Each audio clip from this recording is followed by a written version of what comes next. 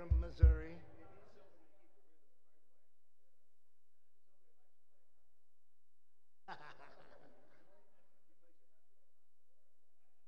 And he likes it. He loves it.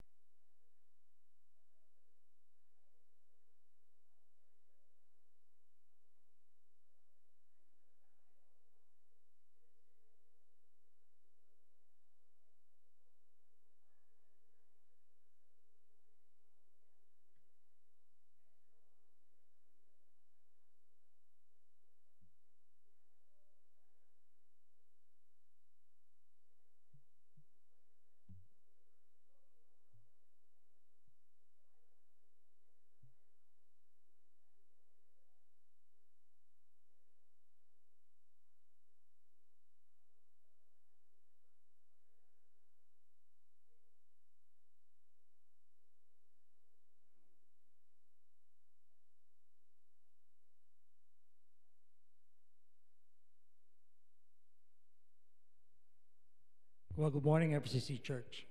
Good morning. All right, that was kind of weak. Let's try that again. Good morning, FCC Church. Hey. Good morning. Hey, there we are. We are wide awake. Welcome to FCC, and thank you for joining us for church this morning. Could you please stand up as we sing praise and worship to the Lord?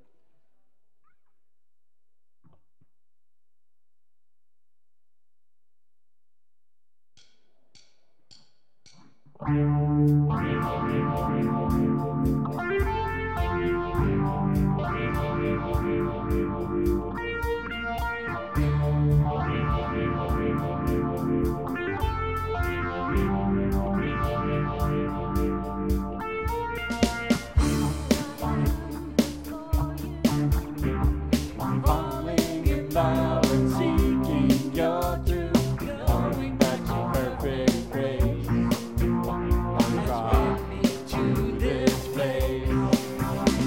Because of you, I freely give my life to you, oh God, I give. So I stand before you, God. I lift my voice 'cause you set me free. So I shout out your name from the rooftops. I proclaim that I am yours. I am yours. All the good you've done for me, I lift up my hands for all to see. You're the only one who brings me to my knees, to share His love across the earth, the beauty of your holy word. So I kneel before you, God. I lift my hands 'cause you set me free. So I shout out your name from the rooftops. I proclaim that I am yours. I am yours. And all that I am, I place into your loving hand. And I am yours. I am yours. Here I am, I stand with arms wide open to the one, the Son, the everlasting God, the everlasting God. Here I am, I stand with arms wide open to the one, the Son, the everlasting God, the everlasting God. exalt your name. From the rooftops I proclaim that I am yours. I am yours. And All that I am, I place into your loving hands, and I am yours. I am yours. I am yours.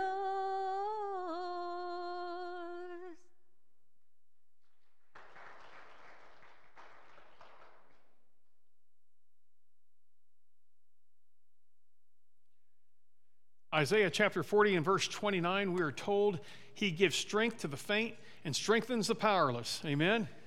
Let's pray together. Lord, we're so blessed that we can come together this morning for this time of worship. And Father, I pray that as we're here that we know that our strength and our power come from you. And Father, I just pray as we're gathered here this morning that we can lift up the name of Jesus high. It's in his name that we pray. Amen. Well, good morning. It's good to see everybody this morning. We're glad that you've chosen to worship with us today as we lift up Christ together. This morning, we ask that you please make sure you fill out your connection card for us. For those of you who are watching online, we ask that you do the same so that we can continue to keep in contact with you and attend to your prayer needs. So at this time, the band's going to continue to lead us in song as we continue to lift up the Lord together.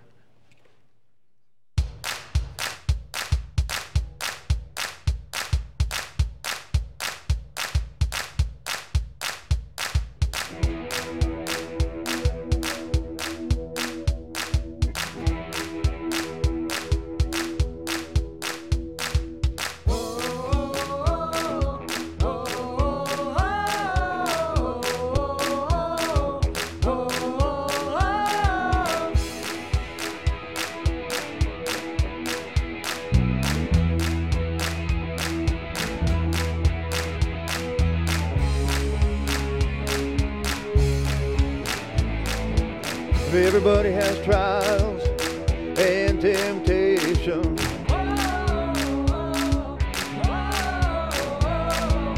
Everybody knows heartbreak, isolation. But we can lay our burdens down. Lay our burdens down.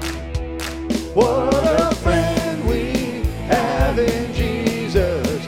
East to west, my sins are gone, and I see grace on every horizon, and forever and ever his heart is my home.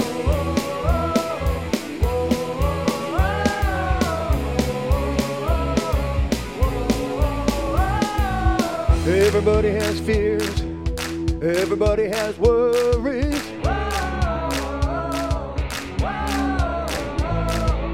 Everybody knows sorrow, devastation. But we can lay our burdens down. Lay our burdens down. What a friend we have in Jesus. East to west, my sins are gone, and I see grace on every horizon, and forever and ever his heart is my home. No more betrayal, for he is faithful. He fills me up and my cup runneth over. No more betrayal, for he is faithful. How he has proven it over and over. No more betrayal, for he is faithful. He fills me up and my cup runneth over. No more betrayal, for he is faithful. How he has proven it over and over, over and over. A friend we have in Jesus. East to west, my sins are gone. I see face on every horizon, and forever and ever his heart is my home. What a friend we have in Jesus. And I see grace on every horizon. And forever and ever, his heart is my home. Forever and ever, his heart is my home.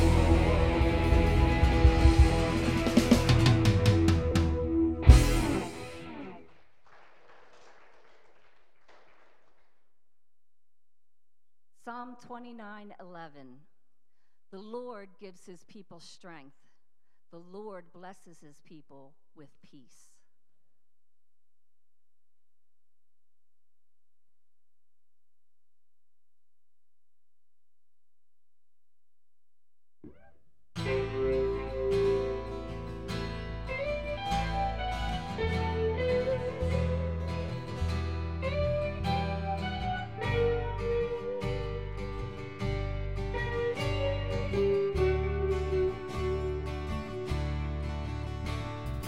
All of creation, all of the earth, make straight a highway, a path for the Lord. Jesus is coming soon. Call back the sinner, wake up the saints, let every nation shout of your praise. Jesus is coming soon.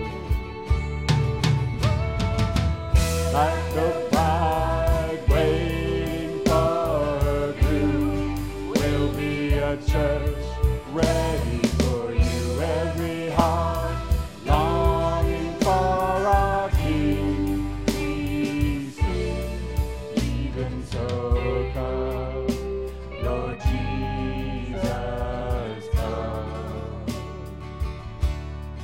Even so come, Lord Jesus, come. There will be justice, all will be new. Your name forever, faithful and true. Jesus is coming soon. Like the bride waiting for her groom, will be a church ready for you. Every heart longing for our King. We sing, even so come, Lord Jesus, come. Even so come, Lord Jesus, come. So we wait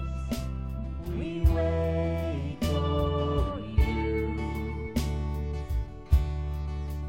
God, we wait, you're coming soon.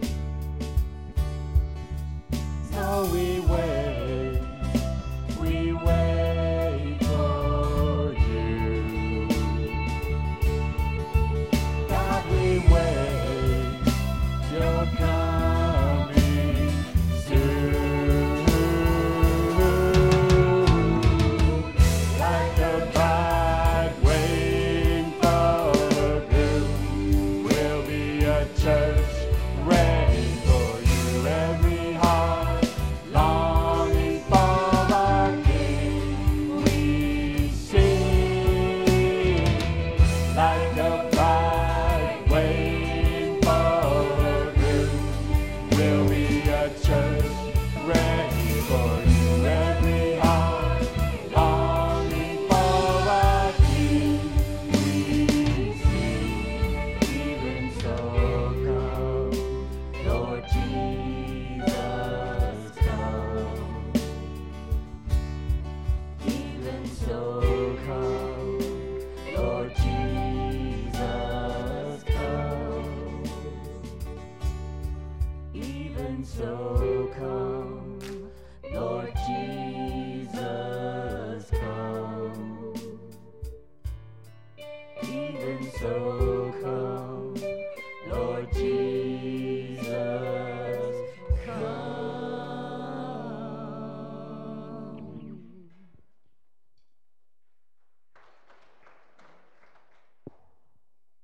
Psalm 1:3. He is like a tree planted beside flowing streams that bears its fruit in its season, and its leaf does not wither. Whatever he does prospers.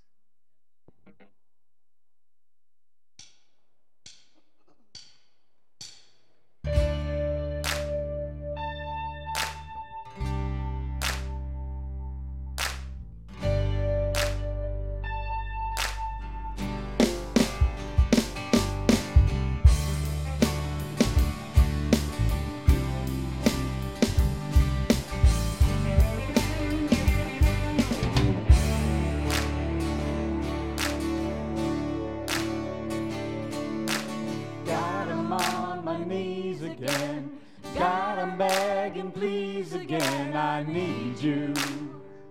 Oh, I need you. Walking down these desert roads, water for my thirsty soul, I need you. Oh, I need you. Your forgiveness is like sweet, sweet honey on my lips. It's like the sound of a symphony to my ears, like holy water on my skin.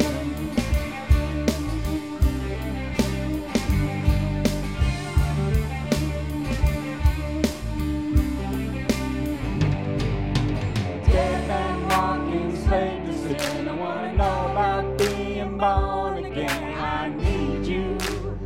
Oh God, I need you. So take me to the riverside, take me under baptized. I need you. Oh God, I need you. Your forgiveness is like sweet, sweet honey on my lips. It's like the sound of a symphony to my ears.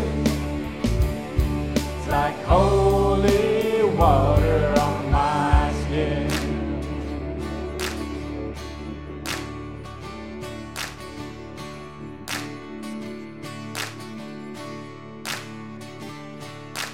I don't want to abuse your grace.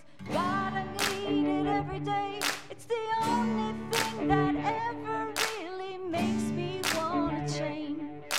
And I don't want to abuse your grace. God, I need it every day. It's the only thing that ever really makes me want to change. And I don't want to abuse your grace. God, I need it every day. It's the only thing that ever really makes me want to change. And I don't want to abuse your grace. God, I need it every day. It's the only thing that ever really makes me want to change. Your forgiveness is like sweet, sweet honey on my lips. It's like the sound of a symphony to my ears. It's like holy water.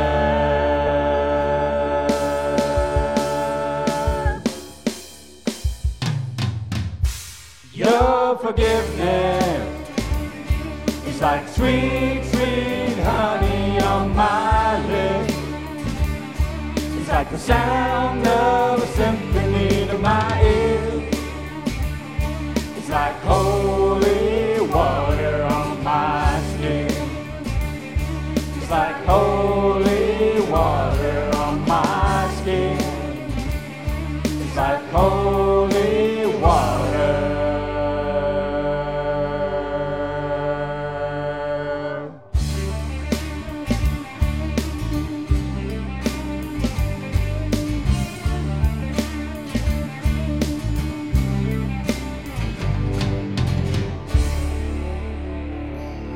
Thank you for worshiping with us. Please be seated.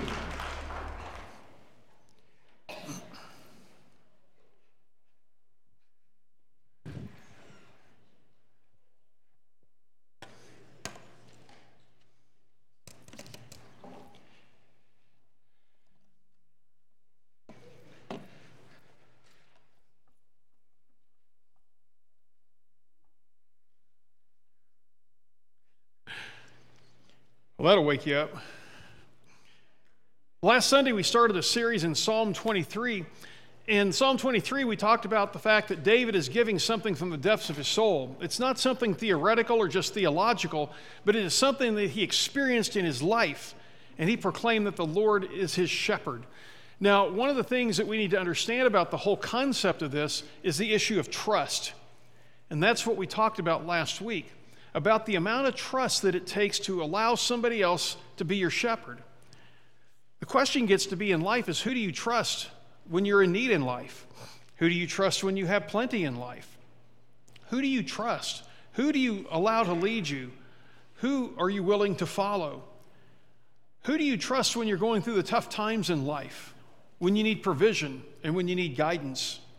At the end of verse 1, David says that because the Lord is his shepherd, he lacks nothing. And that's what we're going to speak of today. What is that nothing that he lacks? And he's going to expound on this in verses 2 through 4 today. So that's what we're going to be covering. And the title of the message this morning is called Provision. Now, what does a great shepherd provide? At this time, I think I need security to come up here with me for a moment, because I found a great article, very insightful article. I need the protection, I think.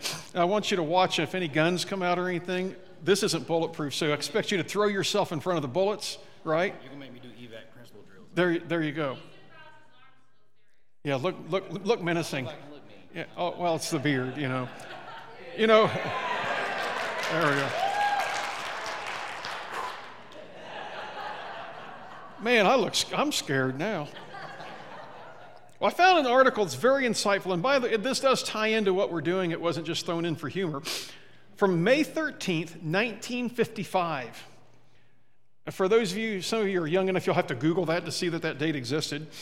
It's a Good Housekeeping article entitled The Good Wife's Guide. The Good Wife's Guide featured tips on how to please their husbands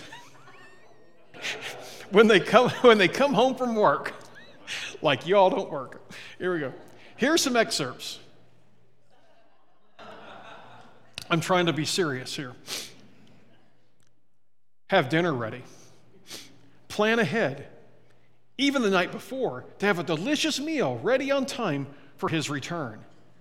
This is a way of letting him know that you've been thinking about him and are concerned about his needs.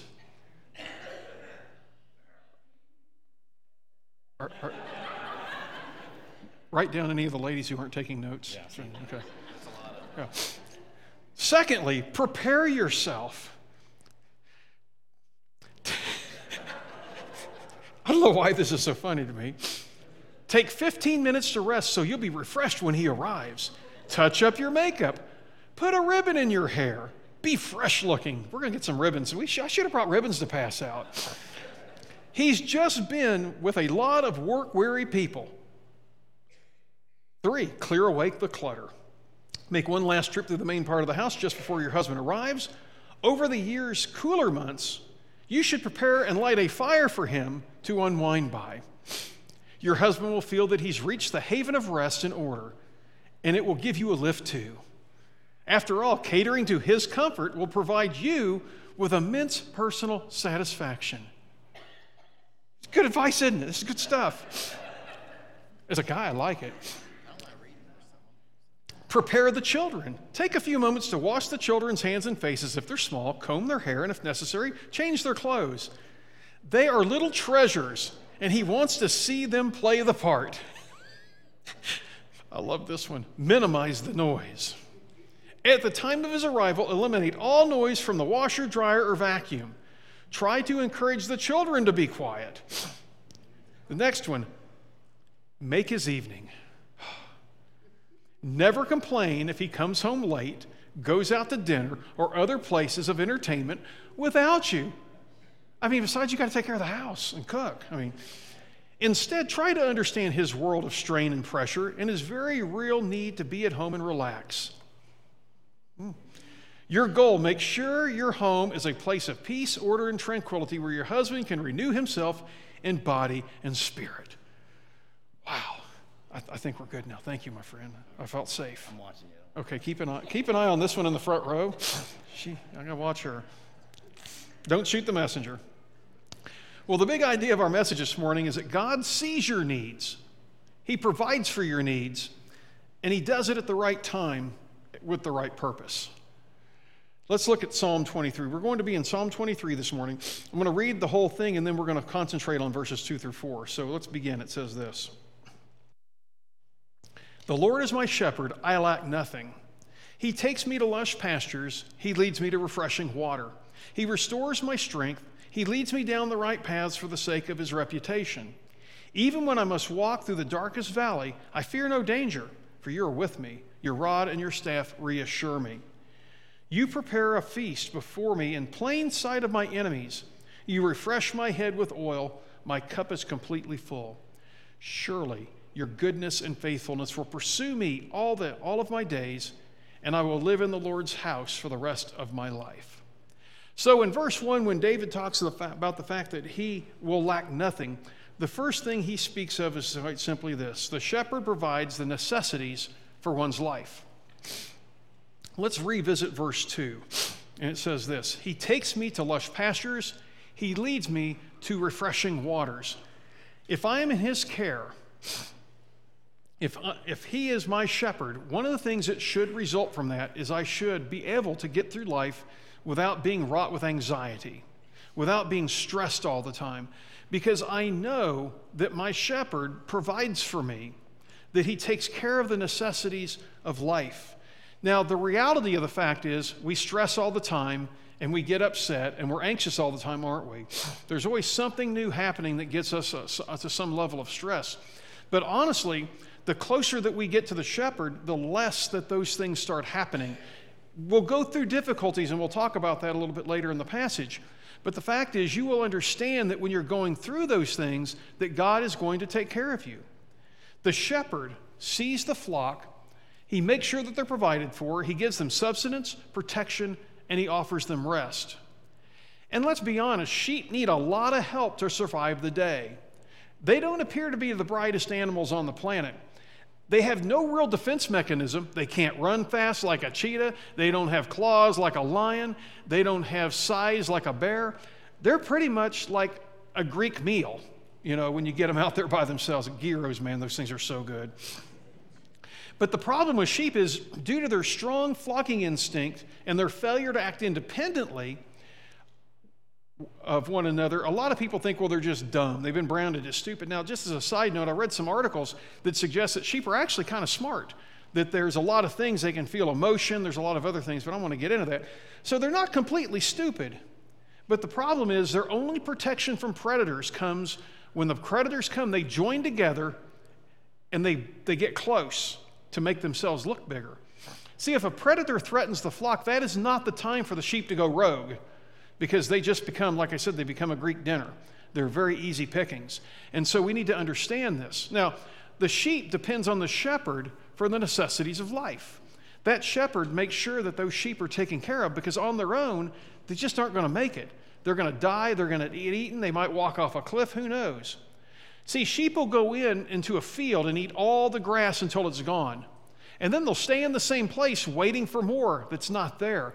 If you've watched some of the old Westerns and you've seen the battles between the sheep herders and the cattle ranchers, the problem that was going on there is the sheep herders would come in, and the sheep were just like little lawnmowers, and they would eat every blade of grass in the field, and it would ruin the field.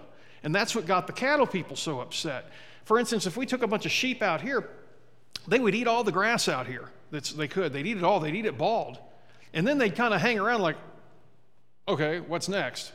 They wouldn't think, if I go across the street over here, I can get some more. If I walk to this other place, I can get more. They just keep waiting. So the shepherd has to take care of them. The first part of verse 2 is often translated as as a shepherd making them lie down in these pastures. But that's not really what's being done here, and that's what's nice about the NET translation. I think it catches the flavor. What it says there is the shepherd takes me to lush pastures. And so like I said, any person that knows anything about sheep, by the way, they won't sleep when they're hungry. When their belly's full, then they'll rest, kind of like we get sometimes. So what we have is we have this scene of this great green pasture where the sheep have eaten their fill. and now they can lie down. So what this passage is really saying in verse 2 is the shepherd takes them to the place where they can actually experience rest. They can be satisfied, they can be restful. Their bellies are full, and they're feeling good about life. The shepherd finds them this lush place to eat. He leads them to the place. He allows them to eat, which in turn lets them rest. So he provides this for them. The shepherd didn't go around with his stick and beat them until they lie down. They will just do it. He provides that. Now, think about this in your own life. When your life is full of chaos, drama, and all this stuff, do you sleep well at night? Now, some crazy people do because they love it. They say, I don't like drama, but they're in the middle of every piece of drama you ever think of. But no, you don't, because that anxiety keeps, I know when I'm anxious, man, my heart's pumping, my brain's running. I still can't remember anything, but it's going. I guess it's running on empty. But the fact is, when you have those things in life, you can't rest. Finally, you get to the point of exhaustion, you get some sleep, but it's still not good sleep. When the Lord is your shepherd, he will take you to these lush pastures. He's not going to jam your head into the ground and make you eat it, but he provides that for you so that you can eat till you're satisfied and that you can rest because you're not carrying those anxieties around with you. The second part of the verse, he talks about how he takes them to refreshing waters. Now, if you know anything about animals, generally they really like running water because instinctively they know that water that doesn't run can become stagnant, and so they typically shy away from it when they can. For instance, I have a couple cats. I know you didn't know that, but my cats, when I first got them, I got water bowls. Got a water bowl, and they would drink it. But I was reading articles, and I was afraid, I don't want my cats getting dehydrated and all this stuff. So I had to go buy them something, had to get them whatever they needed. So I got a water fountain. I think the first one somebody gave me, I can't remember. But I got a water fountain, and they went crazy over that thing. They were drinking and drinking and drinking, and you know what I noticed? The bowl of water wasn't touched. And so I know cats love that running water. And what we need to realize is when the shepherd takes us to water, he doesn't take you to stagnant water. He takes you to water that's very refreshing. See, God knows what you need, and he makes sure that you have it, those necessities. God provides as he sees fit, not based on our own desires. Our shepherd takes care of us. And the sheep, they're not sitting there arguing with the shepherd about what they need. They know that they've got needs, and they know the shepherd takes care of them.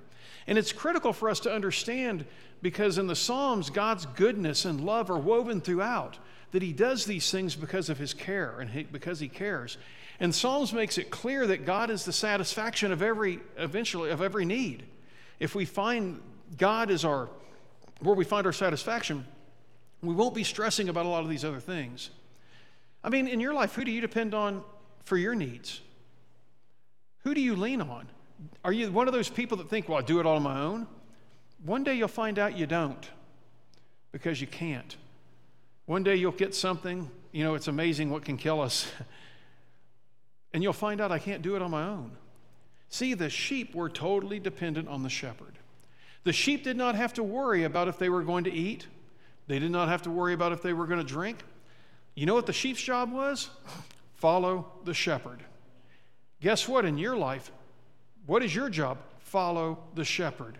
Because if you don't follow the shepherd, you're not going to eat figuratively, you're not going to drink figuratively, you're not going to rest, because you're trying to blaze your own path.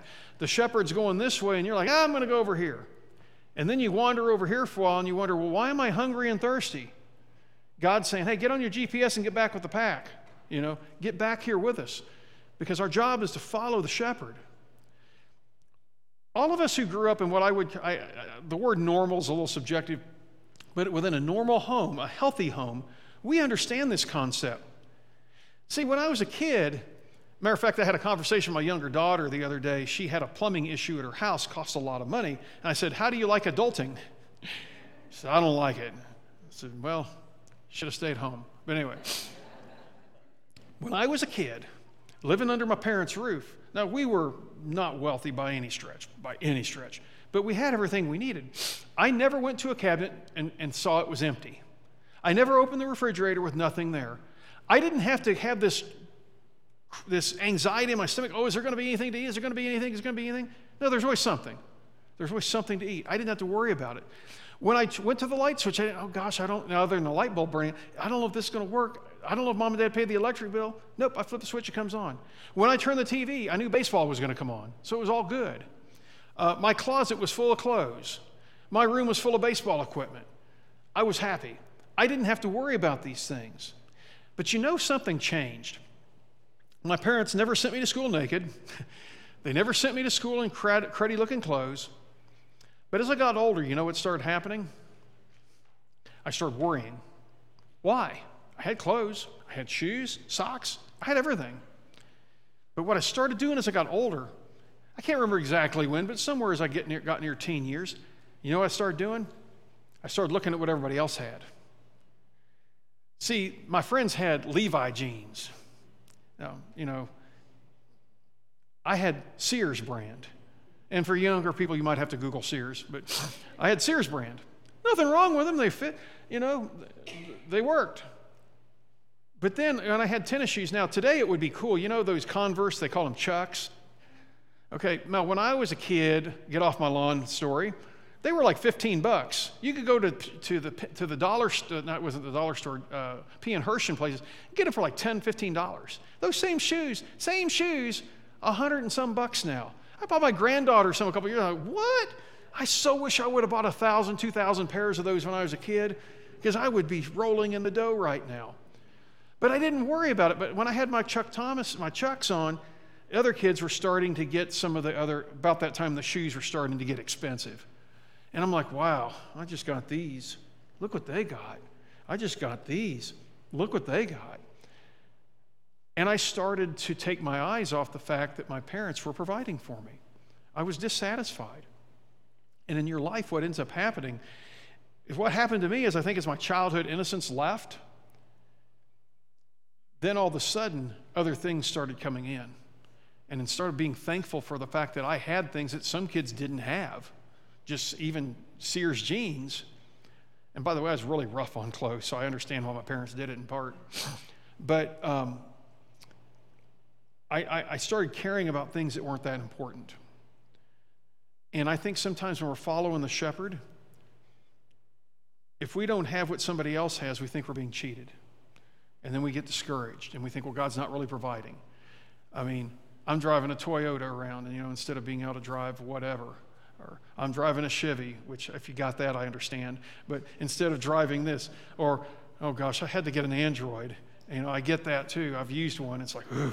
But anyway, yeah, they're horrible. But anyway, how come you just can't push a button to answer the phone? Tell me that. I don't understand it. But anyway, we start just getting off the path and getting dissatisfied. And then we get dissatisfied, we start thinking, well, God's not really providing for me because look at everything he provided for this person and I'm not getting. See where I'm coming from here? When we get older, we learn not to be thankful for what we have. See, God provides for our needs. He takes care of us. Let's look at verse 3. He restores my strength. He leads me down the right paths for the sake of his reputation. So the other thing that David did not lack with the Lord as his shepherd is he provides direction for one's life. It's almost imperceptible, but at verse 3 we begin a new thought because many times we take verse 3 and we think, okay, he restores my strength, and we just tie it to the fact that we've been taken to green pastures and to fresh waters. And there's a truth to that, obviously, but he's also actually introducing a new thought. He's talking about the fact that we can be strengthened by following the law of the Lord, by following the Lord, by allowing him to lead us. As a matter of fact, when we start looking at this, he's talking about the Lord being the guide for our life. He restores my soul by guiding me on the paths of righteousness. Now, the other part in verse 2 is right, but verse 3 is almost standalone. He's going to lead me down these paths, and I'm going to be strengthened. Look at Psalm 19, verse 7. It says, "The law of the Lord is perfect and preserves one's life. The rules set down by the Lord are reliable and impart wisdom to the inexperienced." So when God provides the substance we need, he also renews our strength by giving us a path that we walk on that will strengthen us. Some translators try to soften this and instead of using the word refresh, they use the word refresh instead of restore. But when we look at the passage, what we're told here, back in, let me pop it back here. I think I can get back there. Maybe not. Oh, here it is, sorry. You notice here it says that he restores my soul. That's really the best way to translate that, because that verb means repentance or conversion. And so what it says is, he says, when we walk on these paths, there's going to be a conversion, there's going to be repentance, which in turn strengthens us. And so we need to understand that. Part of the restoration process is letting God direct your life.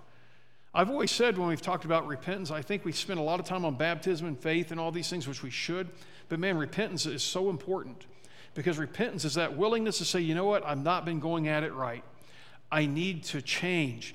I need to go to a different direction. So what direction do you turn? It should be to God. The right paths that he refers to in this, when he says that he leads me down the right paths, are the paths that lead to wells of water and pasture, going back to verse 2. And when we have these things, we're strengthened. But also when we're going down these paths, they are safe paths. In other words, they're the right paths. We are talking about God's providential guidance in our life that we so desperately need. See, David is confident that God directs him in paths that will be beneficial to him. David, here's that word again, trusts God enough to know that God will need to lead him down the right path. And that path won't lead to his destruction. Now, we'll talk a little bit about what, Paul and some of those folks who died serving God. This is a whole different. David knew that no matter what the path God put him on, that God put him on, it would not lead to his destruction. Think about your own life for a moment. When you've made these mistakes, when you've had these things that maybe altered the path of your life, were they ever as a result of following God and his path? Did that ever destroy you? Did that ever ruin you? No. Whenever we get off path, whenever we get ourselves in trouble, it's always when we struggle off God's path for us. We get off what he calls as the right path. And we decide, you know what? I don't want to follow here. I'm going to go off on my own path. And then what happens? Trouble. Destruction sometimes. Those mistakes were not caused by following God. They were caused by you saying, you know what? I'm going to do it my way. I was watching Flipping 101 again last night, and these two dudes, they had Tariq come in and help them. They'd never flipped in California before. So they were all excited. Oh, we're so glad we're going to meet Tariq, and he's going to be so helpful. Every step of the way, they counteracted and ignored his counsel. Every step of the way. And I'm getting mad as I'm watching it. I told her, what is going on with these two dudes? Why did they even call him in to show that they thought they knew more than him? But the problem is when you bring somebody in like that, if you don't trust them, you won't listen to them. And as a result of them not listening to them, they cost themselves money. And this happens all the time. And so when we don't trust God, we won't follow him. We'll get on that path and for whatever reason, we'll think this isn't what I need, this isn't what I want, it's not what I want. And we get off the path, and then we have problems, don't we? It takes trust to follow the shepherd. And the only way you're going to get that trust is develop the relationship and to grow with him. At the end of this verse, this is interesting. It almost sounds egotistical, but it says he leads us down the right paths for his reputation. And that's the proper translation of this. What it's saying here is, think about this. Remember when the Israelites got led out of Egypt, and what did they whine every time something going? God led us into the desert to kill us. God led us out here for the Israelites to kill us. And that's every time they opened their pie hole, they were complaining about this. And I don't know why Moses just didn't call them up one by one and just smack them. It's like, shut up, just get them in line. But see, how would it have looked had God, and by the way, when God wanted to wipe them out, Moses said, that wouldn't look good for you if you killed them all. It would be bad for God's reputation for him to take those Israelites and just let them die in the desert and to kill them.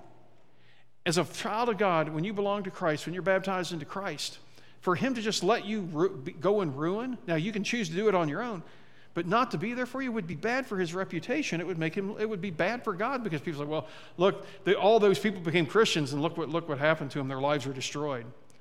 In the context of the metaphor, the shepherd led his sheep who led his sheep to death and destruction, wasn't going to get a job. Imagine you're a shepherd and you go to do your resume and they start interviewing, you say, well, what happened to your last group of sheep? Well, they all starved to death. I don't know, I just didn't feel like walking them too far. And then you say, well, what about the one? Well, it's kind of funny you bring that other group up. They all died because I took them to a poison well. I didn't taste it. I mean, it looked kind of green, but I thought they'd be fine. Yeah, penicillin, who knows? But, and well, what about the one before that? Well, that's an interesting story because I walked them off a cliff. I was not paying attention. I was on my phone, texting, and I walked them all off the cliff. Luckily, I grabbed a branch and saved myself. You think that dude's going to get a job? No. Who wants to follow a God who destroys your life? Nobody. Whenever you follow God, it will not lead to your destruction. Let's look at verse 4. Even when I must walk through the darkest valleys, I fear no danger, for you are with me. Your rod and your staff reassure me. So the third thing that David knew that he was not lacking is the shepherd provides his presence in one's life. See, when God is your shepherd, we will endure difficult times in life. No one is immune to it. Even Jesus wasn't. Remember him hanging on the cross? Pretty rough way to go. But God will be walking with us during those times. The NET translates this in a way that catches the verse really well because a lot of them translate, even though I walk through the valley of the shadow of death, you are with me. Okay, we've kind of subconsciously made that mean like, okay, on my final journey, or as I'm facing death, God's going to be with me, which he will, and he is. But actually, the meaning's a lot more broad than that. It actually deals with any time that danger lurks or any difficulties are there. He is with you. It's not just the worst case scenario. The shepherd metaphor in this reference envisions the occasion when the shepherd has to take the sheep through dangerous valleys, through forested valleys where lions and other predators could come and get them, but he's got to lead them through there to get them to the pasture and get them to the water. And so what he's saying is he doesn't just say, well, this looks dangerous, sheep, go on ahead. I'll catch up with you later. I'll take a long way to get there. He's walking with them through that. And they know that. The sheep, as they're going through these dangerous things, they're not thinking, this is kind of dangerous here. They're just following the shepherd. And see, in life so many times, when we quit looking at the shepherd, we see all the dangers. Remember Peter when he got out of the boat? Dude's walking on water, man, just like Rick Ocasek of the Cars. But anyway, it was really cool. Dude's walking on water. Okay? What happened? All of a sudden, he realized, remember Coyote? Wile E. Coyote? He's all running across, he's running on air, and then all of a sudden he realizes, and then somewhere he pops this sign out and says, and he goes down. Well, that's what Peter did. He started looking around and says, oops, I'm not supposed to be doing this. And what we do a lot of times in life is God is leading us on a path, and then what we do is we quit looking at him and we start looking at the path, and we see danger, danger, danger, danger, and we freak out and we walk off. The sheep don't do that. The danger is there, but the shepherd's with him. When I was younger, I've told you this before, I had a group of guys that would want to beat me up after school. They'd threaten it and they'd chase me. I got good at running, by the way, because I didn't want to get beat up. But I had a friend in my neighborhood, a dude named Danny Slott, and Danny was older than me, and many times he would see me walking home, and he'd start walking with me. And when Danny was walking with me, like, come and get me now, guys, he's going to take care of you. Just like I had my security guard up here in case any of you ladies went crazy on me today, over that wonderfully written article, by the way. But anyway, I didn't have any fear. And guess what? Those guys didn't chase me at that point either. Once I hit 6th grade, nobody messed with me anymore. But anyway, in the human application, when we start taking it away from the sheep, the soul that trusts in the Lord will pass through many dark valleys, sometimes even the valley of death. But we will have no fear because we know that God is with us. It takes so much anxiety. People say, I don't like to be anxious. Okay, if you don't want to be anxious, focus on God. Keep your eyes on him. Jesus promised us he would be with us. Remember when he left, he gave the Great Commission in Matthew 28. It says, and when Jesus came up to them, he said, all authority on heaven and earth has been given to me. Therefore, go and make disciples of all nations, baptizing them in the name of the Father, Son, and the Holy Spirit, teaching them to observe everything I've commanded you. And here's the promise. And remember, I am with you when? Always. Till when? The end of the age. In other words, until he comes back. So when the shepherd had to lead the flock in dangerous surroundings, there was no fear because the shepherd was with them. The disciples were going to go through difficult times. Paul, Peter, and most of them except for John died martyrs' deaths. And somebody could say, well, look, they followed God and look what happened. If this is the only life we lived, you got a lot to complain about. But remember Paul? He was ready to die. Now, he wasn't suicidal, but he didn't care because he knew what was waiting for him. He knew that this life isn't all there is. And so they didn't fear it. Peter didn't fear it. None of them did. Once they left that upper, once Jesus appeared to them, they had no fear. They didn't have a death wish, but they weren't going to let anything stop them from doing what they were doing. So were their lives destroyed by following Jesus? Oh, no. Absolutely not. The physical lives ended, but that was going to end at some point anyway. But they had what a blessing they had. The last part talks about the rod and the staff, and a shepherd would carry a couple things. He carried a rod, which is basically a club. It was used to beat animals that were trying to attack the sheep. He didn't use it on the sheep. It was a protection mechanism. The other thing he had was a staff, and it was a long stick that he'd use to help climb, help keep his balance, help him lean. And then occasionally, if a sheep would get out of line, he'd use it to kind of get it back into the fold. He didn't beat them with it, but he gently would move it back. And so for the sheep, they felt great comfort. Now, my father-in-law used to raise sheep, and when my father-in-law would go out with the sheep, they were comfortable. If I tried to go in with the sheep, they'd scatter. They wouldn't come near me. I wanted to pet them, too. I was so disappointed. But when the shepherd is in their presence, they don't worry about stuff. They're not freaking out about stuff. They're not worried about danger. The great shepherd is with you all the time. You don't have to freak out. You don't have to come up with ways to get out of things and to deal with things. God's all-around provision is unwavering, and it's unequal. No, it's without equal. No one else, nothing else will provide and take care of you like that.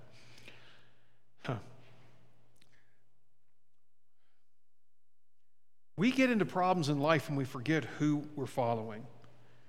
For the shepherd, which Eastern shepherds still carry, by the way, that rod and the staff was reassurance. The shepherd's with us. You know, sometimes in life it's interesting because we don't always appreciate God's timing, but we proclaim his time to be perfect. In other words, we read, oh yeah, God's timing is perfect, but we don't like it because it doesn't fit our time frame. When David speaks of the intentionality in leading him beside fresh waters, resting in green pastures, he's setting us on a path to lead us to God's glory and to glorify his name. It's because God knows what we need each time of our life. He knows it and he provides it. Our application this morning is this, and this is something you really need to understand. And if you don't trust it, you'll never follow it. God's intentions for us are good.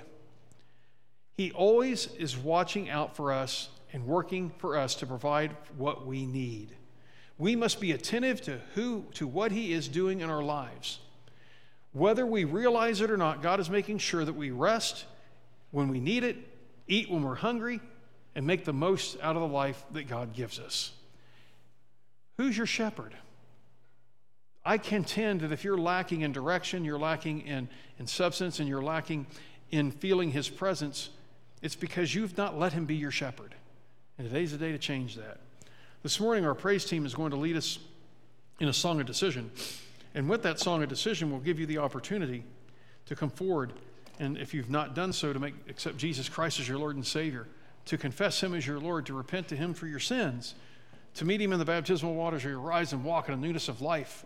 Your sins will be washed away. That's where that happens. You will be a new creation. That's when that happens.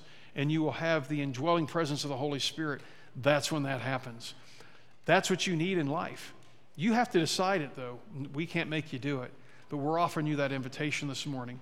If you're an immersed believer and would like to make First Christian your home, we'd love to have you come forward this morning and have you be a part of the First Christian family. And if you're needing prayer, if you'd like to come forward this morning, I'd be glad to pray with you. But right now, if you have a decision, we invite you to come forward as we stand together and sing our song of decision.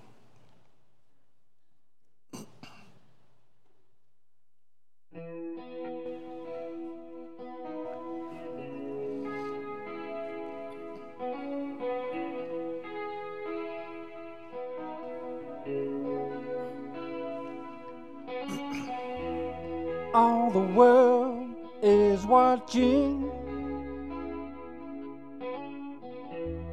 All the world does care. Even when the world weighs on my shoulders now, these feelings I can bear. 'Cause I know that you're here.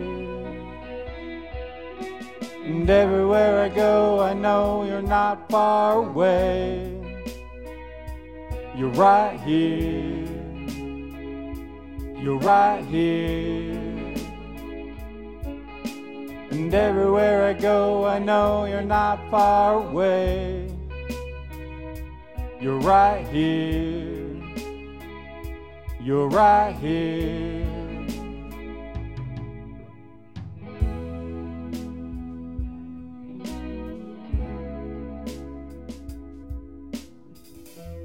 All these thoughts I've wasted, all these thoughts I fear,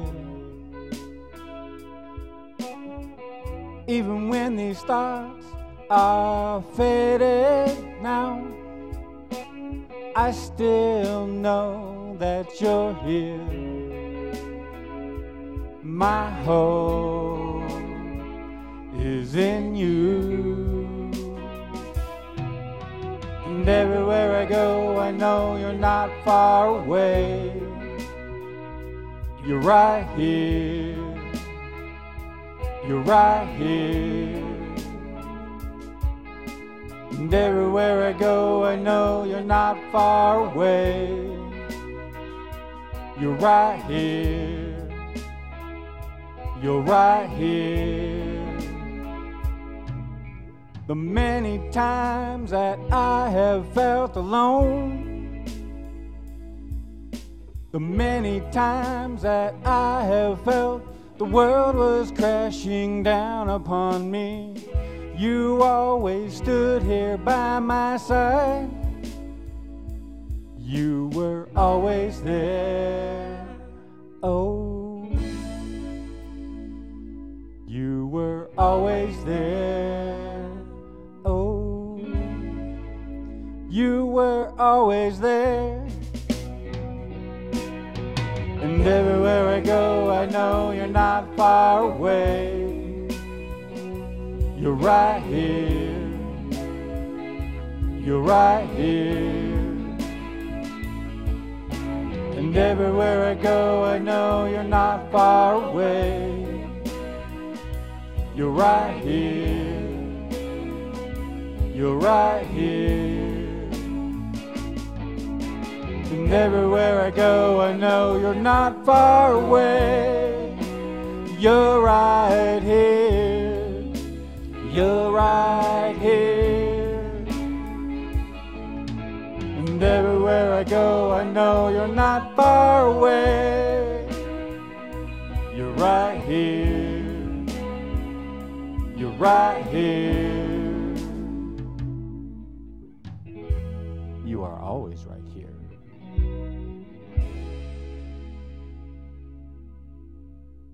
Please be seated.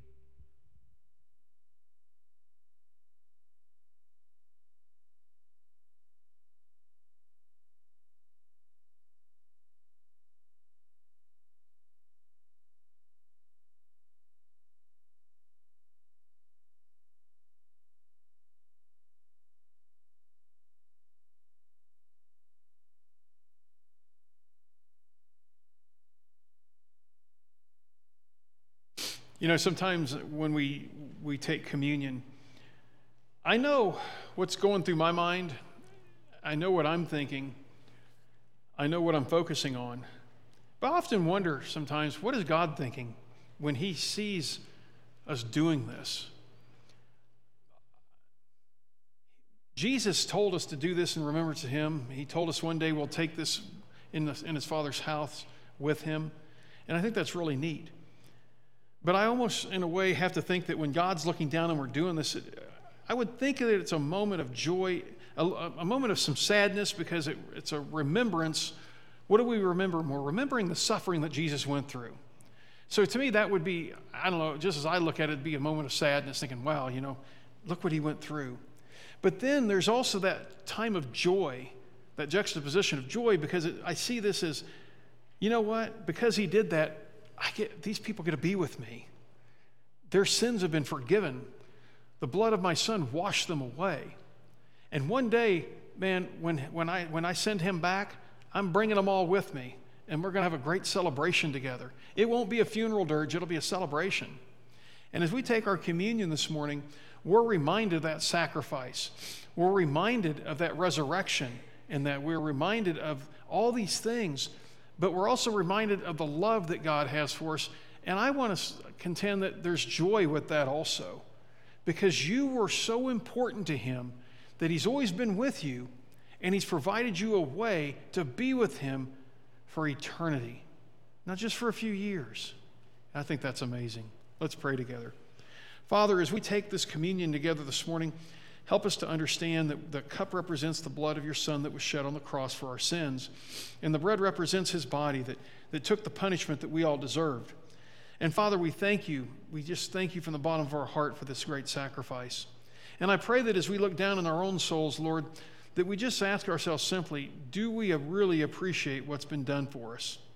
And Lord, if we're to the point where we're kind of wavering on it, I pray that that changes and that we go to you even deeper with our life and that we follow you all the time.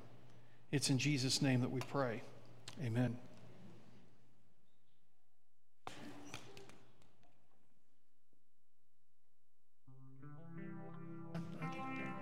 Oh, thanks. It's hard to bend down.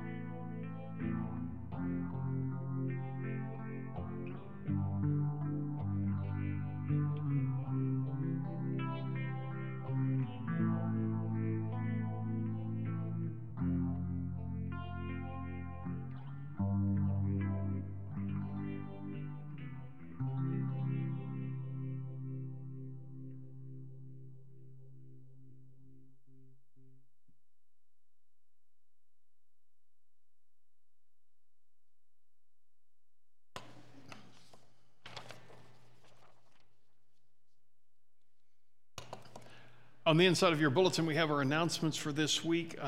There's no elementary or high school groups going today because Jerry gets to be at camp again this week. And he survived the other one, so hopefully he'll come back with everybody intact with this one too. There is no elder and preacher meeting today.